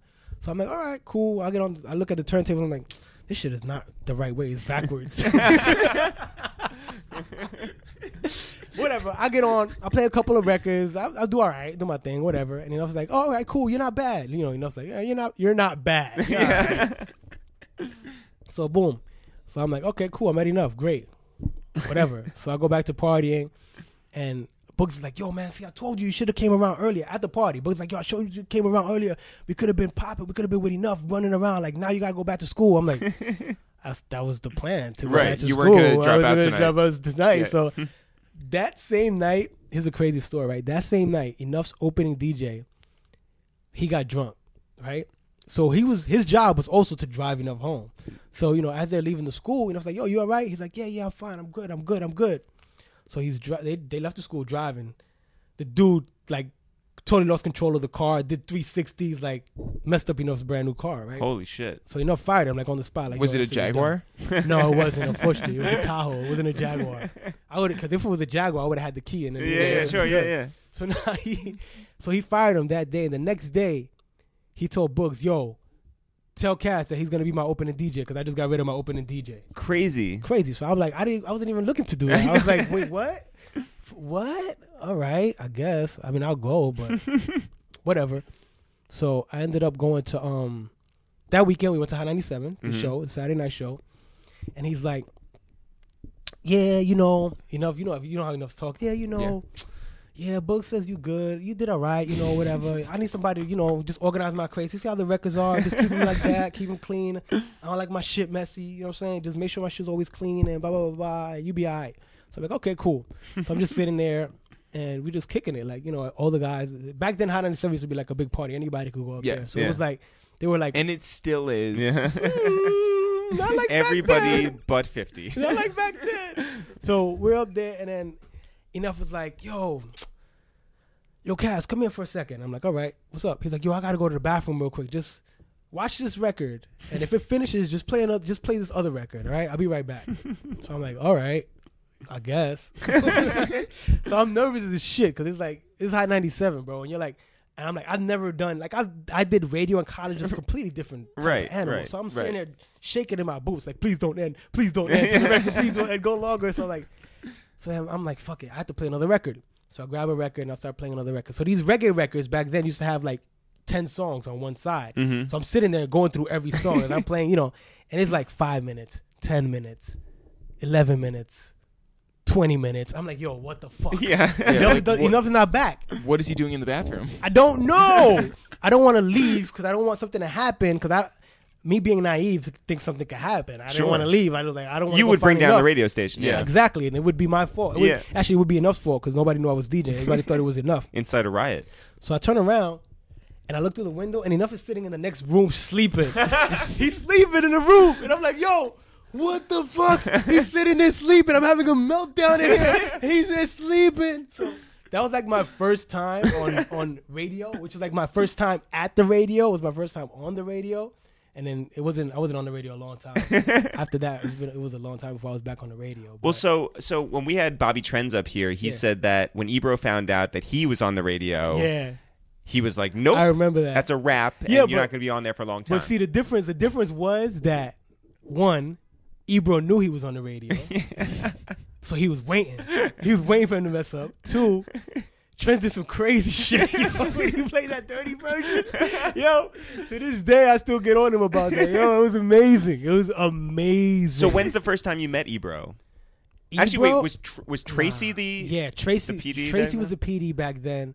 So I was around. I was a young kid running around up there, and Tracy was there screaming at everybody, the Ice Queen. I remember one time she went ballistic on me. Why? Because because you were there. Tracy was very defensive and very protective. Protective is the word of the whole Hot 97 brand, everything that was going on. So at this point, Enough is doing the show with Angie, right? Mm-hmm. So he went from doing I was only with him for the midnight run, maybe for like a month or two. Then he got promoted to do an Angie show. So he's doing Angie show, and I would be up there during Angie show, whatever. So I'd be in the DJ booth, setting it up, setting the turntables up, getting the records up, making sure everything Doing was it good. backwards, yeah. Doing it backwards. Enough would be in the studio with Angie. So, you have pipe dreams. You're in there, I'm like, I'm going to start rocking. So, I'm in there, cutting records. So I'm in there DJing, having the time of my life. You do this every day. Like, fuck it. Before enough gets on, you just in there having a good time. One day, Tracy was standing at the I didn't even know. So I'm there DJing, and she's standing at the door. She might have been standing there for like a minute, 5 minutes. I don't know. She was standing there. So once I stopped DJing, I turned it off. All right, cool, everything's good. I turn around, and she's standing there staring at me with her arms crossed. And I'm like, at this point, everybody used to be scared of Tracy. Everybody. Grown men. I see grown men run when they see Tracy coming, right? Everybody used to be scared of Tracy. So I didn't know. I had never spoken a word to Tracy ever in my life. I knew of her. I didn't know her. She didn't know me. Like, I was just... Yeah. So she goes to me, who the fuck are you? Just like that. Who the fuck are you? I was like, I work for Enough. She's like, oh, you work for Enough. Hold on a minute. So Enough and Angie are on the air. She kicks open the studio door. Boom. Enough. Come here right now. And I was like, what? She's like, come here right now. And I was like, oh shit, this is all going on over the air, right? So Enough leaves the studio. He's like, yo, what's going on, Tracy? What's up? She's like, who the fuck is this known person in my DJ booth touching my turntables? Oh my god. And Enough was like, nah, he works for me. He's like my DJ. Yo, Kast, why are you touching the turntables? I told you not to touch the turntables. I'm like, but he never said that. He's like, Kast, stop. I told you don't touch the turntables. Sit on my records and get out the booth. What the fuck is wrong with you? And I'm like, yo. Oh my God, I'm never going to be on the radio. Tracy sees me as some fuck boy. Like, yo. That was like my first interaction with Tracy, and then oh my god, eventually it got better little by little by little, but never good enough where it would be like a conversation. It would always be like, "Hey, what's up?" Hey. How quickly did you get inducted into the heavy hitters? I was at the heavy hitters from day one. You were a member. I wasn't a member. Okay. I was at the heavy hitters from day one. Now the way, like, yo, they were so funny with it, man. So like, when the heavy hitters, the idea first came around, right. I wasn't around. So the idea was brought around by DJ Threat, DJ Enough, and they brought in Camilo into the fold. Carmelo. Right? So they weren't, but there was not really, it never really materialized. It was never really the heavy hitters. Then Threat passed away. It was still not ever really the heavy hitters. So I guess one day Enough was just like, you know what? I'm gonna do it. I'm gonna make the heavy hitters. I'm gonna do it because everybody has a crew, and Flex has a crew, and Clue has a crew, and these guys have a crew, and Enough was like, yo, I think it will help a lot of people and just strengthen numbers. So I was like, all right, cool. So I'm like, cool. So it's going to be a crew and I'm going to be part of it? No. You guys could be around. You guys would be around. Like, he told me in books, no, you guys are around. You guys are around. You guys are heavy hitters, but you guys are around. Right. So, like, the first, even like, I was around for even like the first, when he would just have ideas of like, maybe I should make this guy, maybe we could make this guy. And we had input, right. And we were heavy hitters. It's like, yeah. That's cool. You guys will be around. So, like the first actual heavy hitter meeting, like heavy hitter thing went down at Renee McLean's office. So Renee McLean used to manage Enough at the time. He also used to manage Cameron. It was a whole different story. But he used to manage Enough at the same time. So McLean was behind this too. He was like, yo, you should do it. You should be a heavy hitter. So it was like Camilo, Lobo, Cool Kirk, just a bunch of people that were original heavy hitters. So I was there from the beginning. I wasn't a heavy hitter officially to like the second round. They made me wait. How about when they were just like, we think we should get Kanye West and he should be a heavy hitter. And you're like, what the fuck about me? Like, no, I was already a heavy hitter when Kanye became a heavy hitter. Yo, Kanye, man. Oh, I have a good Kanye story too. So we were doing mixtapes, right? And because mixtapes were like it. You had to do mixtapes. So we had like a little studio set up in a closet in Renee McLean's office, which was on 38th Street. And that's where we used to record all our mixtapes, all our freestyles. So like all the freestyles you hear on the old Enough mixtapes, Kast One mixtapes, always used to happen there. So Enough tells me one day, like, yo, yeah, I got this dude Kanye, man. He's coming. He's been bothering me for like a week, like a month to do a freestyle. So I'm just having him come in and do the freestyle. But I don't know. So Kanye comes in, right? I didn't even know Kanye at the time. Like, the Jay-Z album was out, but unless you were really paying attention, you didn't really put anything together. Right. So Kanye comes in there. And this is when he first got the tattoo with all the His songs. production credits, yeah. So he was walking around showing everybody, you see this? I did this. I did that. I did this. I did that. I did this. And my name's Kanye, not Kane. I don't know why you say Kane. And blah, blah, blah, blah. So he was already on it. Like Kanye was already on it. And I'm like, yo, this guy's out of control. This guy's like so hot, like so energetic. So I always used to engineer all the freestyles and everything in the booth. Like I was everything. I was a mix. I used to put them together, get the music, engineer the mixtapes, everything. Engineer the freestyle. So we're in the studio, like the little booth is me and Kanye. And Kanye's, all right, cool. So here's what we're gonna do. I'm gonna do a freestyle to this beat, and you're gonna play the beat, and I'm gonna do this, and I'm gonna punch in here, and I'm punch in there. You ready? All right, let's go. So I'm like, all right, cool. So I'm going, but I'm not moving fast enough for Kanye. Because, you know, at this point, he's producer Kanye. He's like, he knows how to run everything. So he's like, the fuck, you fucking suck. Like telling me, like, yo, you fucking suck. I'm like, nah, hold on, I got it. Like, no, matter of fact, get out. He threw me out of my own studio. He's like, yo, get out, man, I got this. It's I like got Tracy this. Clarity. Yeah, he's like, yo, get out, I got this. And I'm like, yo. So I get out, I'm like, yo, Enough's like, yo, what's doing? You're not recording Kanye? I'm like, yo, bro, I don't know what's wrong with this guy. He's like, this guy's nuts. So he literally sat there and recorded himself, punched himself in, did the beat, everything. Amazing. By himself. Amazing. And that's why I was like, this guy might be on to something, man. Do you remember what song that was? It was just a freestyle. I Yeah. don't even know what song it was. It was just a freestyle. I have the freestyle. It was just a freestyle that he did on one of our mixtapes. Yeah. So it was like, at this point, he was nobody really knew him at all. Right. And the whole reason Enough made him a heavy hitter was because Enough believed in him and saw that nobody was really giving him his proper respect. And at the time, we were kind of working with Rockefeller. So like we were working with State Property, and we were doing a bunch of stuff with Rockefeller. So he was just like in the loop. Enough was already in the loop of what's going on and who's what. So he saw Kanye as he was like, yo, nobody's paying attention to this guy, but he got some amazing records. Like he already had Jesus Walks at that time. Yeah. He had 2 Words. He had a bunch of records already done at that time. This was like maybe 2 or 3 years before his album even came out. Yeah. So Enough had already heard these records, and I had heard the records, and I was like, yo, this is amazing. But nobody respected him at the time. Right. Even me, I was just like, who is this guy? This guy's nuts. kept calling Except him he was Kane. underground, so you should have like appreciated I know that. I did appreciate it though. I appreciated when he kicked me out and he did all of that. I was like, yo, this dude is all right. I see what it is. This guy's dope, man. So you're moving around town and you're playing gigs at this point now? I'm playing. You're opening for Enough? I'm opening for Enough, and then I'm also playing gigs like at shitty places in the Bronx. And I remember one time Enough was like, this always, like, I always get to the crossroad, and it's always either, are you going to do this or are you going to do that? And then it was like, I used to play this spot in the Bronx named Gleason's, right? Every Saturday night.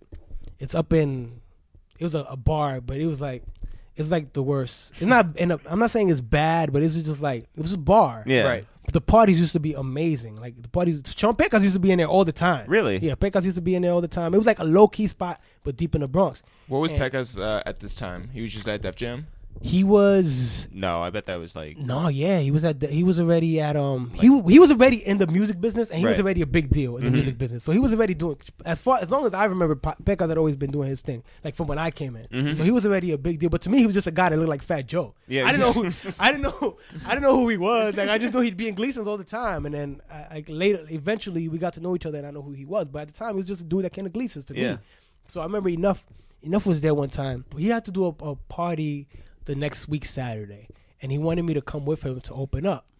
And I was like, yo, I can't. I got to do Gleason's. And he's like, yo, let me talk to you for a second. He's like, yo, you can either do Gleason's for the rest of your life, or you come open up for me on Saturday. Trust me, it's a good look. I was like, all right, man. I'll see what I can do. All right, fuck it. I'll go open up for you, I guess, if you put it that way. Yeah. I'll see what it is. So I was doing like little spots like that Right. at the time, and I was really doing a lot of mixtapes. Like I was in the street heavy, like doing a lot of mixtapes. Did you ever accidentally play one of the records that Enough was going to play during his set? Never. Okay. Smart man. Never. Smart Why man. would I do that? Yeah, I know. But I tell you what, though, Enough used to be like, all right, you can play all this from this old crate. Because I used to play from his same crates, too, because we're not going to bring 3 sets of crates. He's Right. like, yo, you can play from this crate right here, and you can play reggae. You can play all the reggae you want. But these 2 crates, you don't touch these 2 crates. I was like, all right, cool. And Did you know his set like back and forth, like at a certain point? Yeah, I know. I mean, yeah, but that becomes a thing where you already know what he's going to play before he plays it. Because there's another thing that I learned from him, really. We never really have sets. Like, you know how some DJs have sets? Like, I'm going to play this record, I'm going to play this record, I'm going to play this record, I'm going to play this record. Yeah. which was kind of like what I used to do also when I first started. But then I learned that sometimes you have to adjust things. So you can't just play the same thing back to back to back to back to back. So he was like, he would never really play the same set ever. So I'd have to like anticipate what he would want to play and be like, here's 2 records. Which one of these you go with, left or right? Red pill, blue pill, like that type of thing. So that's how I kind of learned how to. You have to kind of diversify what you play and just play the same records too, but just in a different order. Different, come in with them differently, like because everybody has the same songs, like especially now. Right. When in a space where everybody has the same music, everybody has the same library. Yeah, your crate is your computer. Yeah, everybody has, and if they don't have it, they have access to it. You could just Shazam it and boom, you have it. So now it's really more about how you play it than what you're playing. Right. You know what I'm saying? So that's one of the key things I learned early on. Yeah. Do you play songs that Flex will play though, like doon doon doon doon doon doon doon? Let me tell you something, man. Back then you would, cause like it changed a lot, man. Back then you could play anything, just depending how you play it. Like nowadays you can't really get away with it like that. You could, but it's a little bit more complicated. But back then people were playing everything. Like they were playing records from like. I literally had to go learn music that I didn't know about. Like when you were DJing out here in the early 2000s, like in the late 90s, you had to literally, if you weren't a music child where you came up listening to music, you had to go back and research. Like, yo, what is this record? What is it called? Where did it come from? I have to go find it. Yeah. So it was a different time. Do you have any good tunnel stories? I never went to the tunnel. Never. Your never idea in my wasn't that life. good? It wasn't that good. I was just like, I just never got to go, man. I was like, I always wanted to go, and I would remember when the Flex dropped that album, The Tunnel. Yeah, he dropped that album too. I was like, I gotta get to the tunnel. I gotta get there, but I just never went. Man. I never went. I regret that. Are there any clubs that you miss around here? Yeah, there used to be Exit is a big one. Mm-hmm. Yeah, Exit. What's it called now? Terminal 5. Yeah. Terminal 5 was a movie, 'cause that would be like 5,000 people every Friday. Yeah. It's crazy. And then like prom season. Prom season. Remember the prom parties? Oh my God. Yo, the prom parties at Copacabana. Yeah. The prom parties Yeah, and the all those parties were amazing. Did man. you used to do the Hot 97 cruises?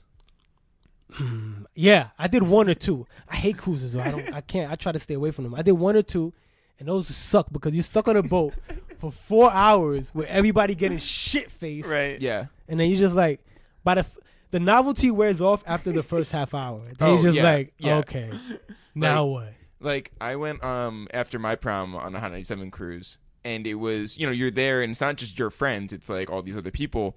And I remember all of my friends being so dead tired at like 5 o'clock in the morning, and except for me, Dan, and our best friend Greg, and we were the only ones. Everybody else was like daggering on the floor except for me and my 3 friends. Oh my God, yeah, those cruises suck, man. I hate any type of cruises. People be like, oh yeah, we want to book you for this boat cruise. I'm like, oh, because here's a problem. Like, you get on a boat, you're stuck on that boat for 4 hours. You can't just be like, oh, this party sucks. I'm going somewhere. Nah, man, you're stuck on that boat. So I try to stay away from the boats, man. And okay. All right, this is a morbid story. I was on a boat one time, somebody drowned. Oh. Yeah, so I Too was much pussy? Marcel? It wasn't Marcel. He didn't try to drown me this time. Yo, man, that was bad. And it was like somebody just jumped overboard. They just decided they were. Here's the crazy part about it, right? It was on the Hudson River. In winter, during the middle of winter, and they decided they were going to jump off the boat because I guess they wanted to commit suicide. I don't know what it was. They jumped off the boat. Then 2 people jumped in after them, and then one of the people that jumped in was the one that died. Oh, no. That's crazy. Yeah, it's crazy. It was I was like, you know what? I think I'm going to stay away from the boats for a couple of years. Yeah, also, it's just like, what record do you play after that, Yeah. So. There was no music after that. It was just like... It was like, oh God, that's a buzzkill. What was the point where you became a steady presence on Hot 97?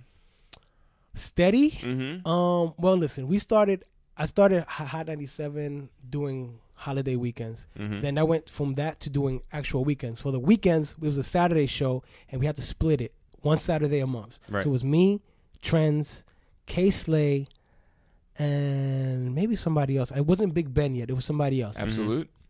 Might have been Absol. So we had to split that, and that was like my first time being on the radio like consistently. Yeah, right? yeah. But then after about a month of that, I had to go tell Ebro. I was like, yeah, so Ebro, I'm gonna need a month off for work to go drive across country. Yeah. And he was like, wait, what? I had just literally got onto the station, like maybe a month or two, and I was like, yeah. I was on my hippie shit. I was like, yeah, I'm gonna take a month to drive across country, just to do it, just to say I did it. And he's like, oh, okay, we'll see. Sure, go ahead, see what happens. And I did it, but I came back and he was still cool with it. So I was like, all right, cool. Wait, so why did you go across country? Just to do it, like just to be like, yo, you know what? Like, listen, I do a lot of stuff just to do it. Yeah, especially when it comes to traveling. Like, I was like, yo, you know what? I don't know when I'm gonna get a chance to do this again, so I'm just gonna do it. We just drove, like, just me and at the time she was my wife, my girlfriend, me and my wife. Mm-hmm. Yeah. Just drove from here all the way across country. Like, I'm talking Chicago, Green Bay, like all the way up to Seattle. Went through like That's amazing. Yeah, a month. Went all the way up to Seattle to Vancouver, then drove all the way down the west Vancouver's side. in Canada. Yeah, I know, but we had to, when we were there, we had to go up there. So then we drove all the way down to down the west side, all the way down to Mexico. Whoa. Then drove back up and across. So yeah, it was crazy. That's unbelievable. Crazy times. How great to have. And you're still with your wife. Yeah. Yeah, I know. That's how you knew. It was rough. Yeah. It was rough. That was a test period. Then, and here's the crazy part. Right after I came back from that, the worst thing ever though. I missed Summer Jam that year, and that was the year, if I'm not mistaken, that might have been the year Michael Jackson came out. Oh. What? And I was just like, dope. Yeah. Wait, it was either Michael Jackson or I don't know what it was. It was something big, and I was really upset that I missed it. So it might have not been. It might have not been Michael Jackson, but it was something big. And all the wonders that life can hold, and then you missed God. I was upset. You're somewhere in Nebraska. I was upset. Yeah, I was somewhere in Nebraska. Then I come back and I'm like, I was there for like a couple months again. I tell Ebro, I was like, yeah, I'm gonna need another month off. He was like, for what? I was like, I'm gonna go to Europe to go on tour. So, I mean, I might have to take a year off. A month off. I don't know how this is going to work out. So, yeah, I ended up going to Europe to be on the Snoop and Diddy tour. Whoa. So Hold on. How'd you get that? Well,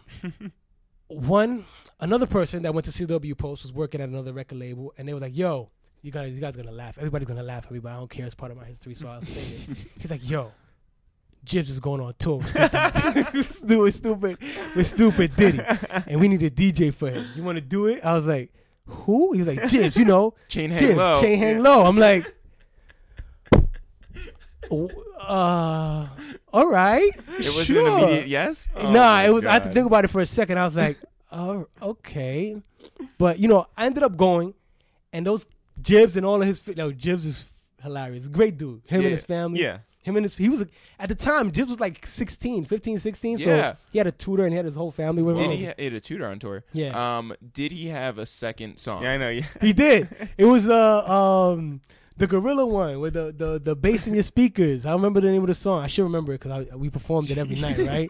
Damn. He did have a second song, man. It was King Kong. Yeah, it was called King Kong. Oh, I do know that song. Yeah, you see? King Kong. King Kong. Yeah. So this is my first first time in Europe. Do you ever today in 2017 play any Jibs records? I don't. I should play. I'm gonna start playing Chain. It's today's Throwback Thursday. You should. I'm gonna play Chain Hang Low today on Hot 97. Yeah, I'm gonna play that. Yeah. No, you should do the whole set. Yeah, I should do the whole Fuck set. it. Yo, we had a pretty good set, man. I can't even front. We extended those 2 songs, man. Yo, Had a Eric pretty and good I set. saw Mims, and he did This Is Why I'm Hot 3.5 times. He did the He did the remix. remix. Yeah. Remix. Oh, sure. And this was in Long Island, where he's CW Post. where he was where he was popping. Yo, Mims is my guy too, man. Shout out to Mims. Uptown. Yeah, man. So you come back from Europe. You've used up all of your vacation time twice. Yeah. How do you transition into from being like a weekend DJ to becoming a morning show DJ?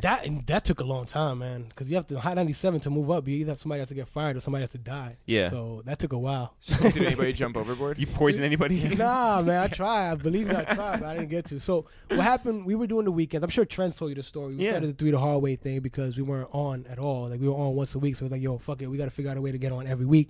So we did 3 the Hard Way, and that became a monster in itself. And then after that, stuff changed. I forgot who. Maybe it was before. It was before Angie. Somebody left. Something happened, and So Saturdays afternoons opened up. So me and Book started doing Saturday afternoons together. And so it was Saturday afternoon and Sunday, which was a weekend thing. And then that went on for a couple of years. And then the whole thing happened with Cypher and the morning show where Cypher wasn't going to DJ. He didn't want to DJ on the morning show anymore. He wanted to do the afternoon. So that's why Angie left. Cypher got to do the afternoons. And then he did somebody to DJ on the morning show. And I was like, fuck it. I'm up at all times of the hour anyway, so I'll do it. Yeah. Yeah, and that's what happened. So you volunteered for it? Yeah, I volunteered for it. That's amazing. Yeah, I was like, yo, I'll do that shit. Why not? Yeah. It can't be that hard. Little did I know. Do you ever get used to waking up so early? Nah, man. You don't get used to it. You just do it. You never get used to it at all. I'm not used to it right now. And I had a full night of sleep last night. Yeah. So I didn't go out, but I'm still tired right now. Yeah. I feel like you go to Japan more than anybody else I know. How did that start? Well, okay. So once I was already DJing on the radio, I was like, all right, what's next? I've done clubs here. The club's already dominated by certain people. The mixtapes already dominated by certain people. What's the only place, I started looking at outside markets because I had been to Japan before, only once, just with enough. Like, and I was young. I was like maybe like 18, 19. I went to Japan, whatever. I loved it. So what happened was, here we had this kid named DJ Nookie, right? Great name.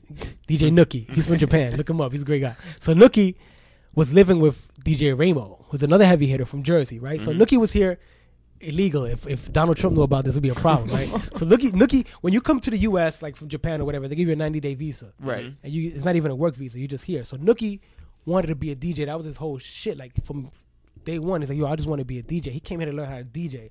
So he met Ramo at a club, at a random club, and he started living in Ramo's basement because he was like, yo, I just need to learn how to DJ. So Nookie was here learning how to DJ, whatever the case may be. And so he approaches me. He's like, yo, I have a proposition. You want to go to Japan? And I'm like, all right, sure, why not? He's like, yeah, me and my boy, we're doing a party, and we wanna bring somebody to Japan, and I think you'd be good, whatever. So I'm like, all right, cool, fuck it, let's do it as a one-off. So he went out there, and it was pretty good, it was pretty successful. So then we're like, yo, you know what? We can actually build this into something. So let's keep doing it. So we literally started building a network because traveling for my generation of DJ, traveling was something that was gone. Like enough generation was the last generation that was traveling, doing stuff like going to Japan, going to China. Somewhere along the line, when it came with mixtapes and all that stuff, it became real local, like United States. People weren't traveling. People weren't going to Japan anymore. People weren't going to whatever. So they had their own market over there that was starving. It was a starving market. Hip hop was huge. Just nobody knew it. Like they were bootlegging Hot 97 shows out there. Like somebody would sit here, record your show, and send a CD or a tape of it to Japan, and then they'd sell it all over Japan. Yeah. So everybody already knew everybody from here in Japan. So we went over there, and we did one party.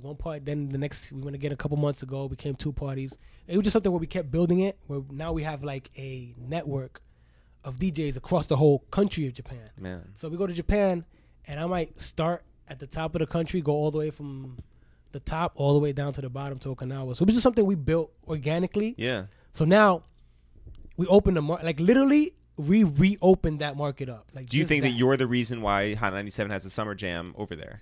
No, I wouldn't go that far because Hot 97 was already big. Right. Hot 97 was already big in Japan, and it was just something that was waiting to happen. It was going to happen eventually. Right. Honestly, we tried to do it earlier on, but we just didn't have the funds, and it wasn't as.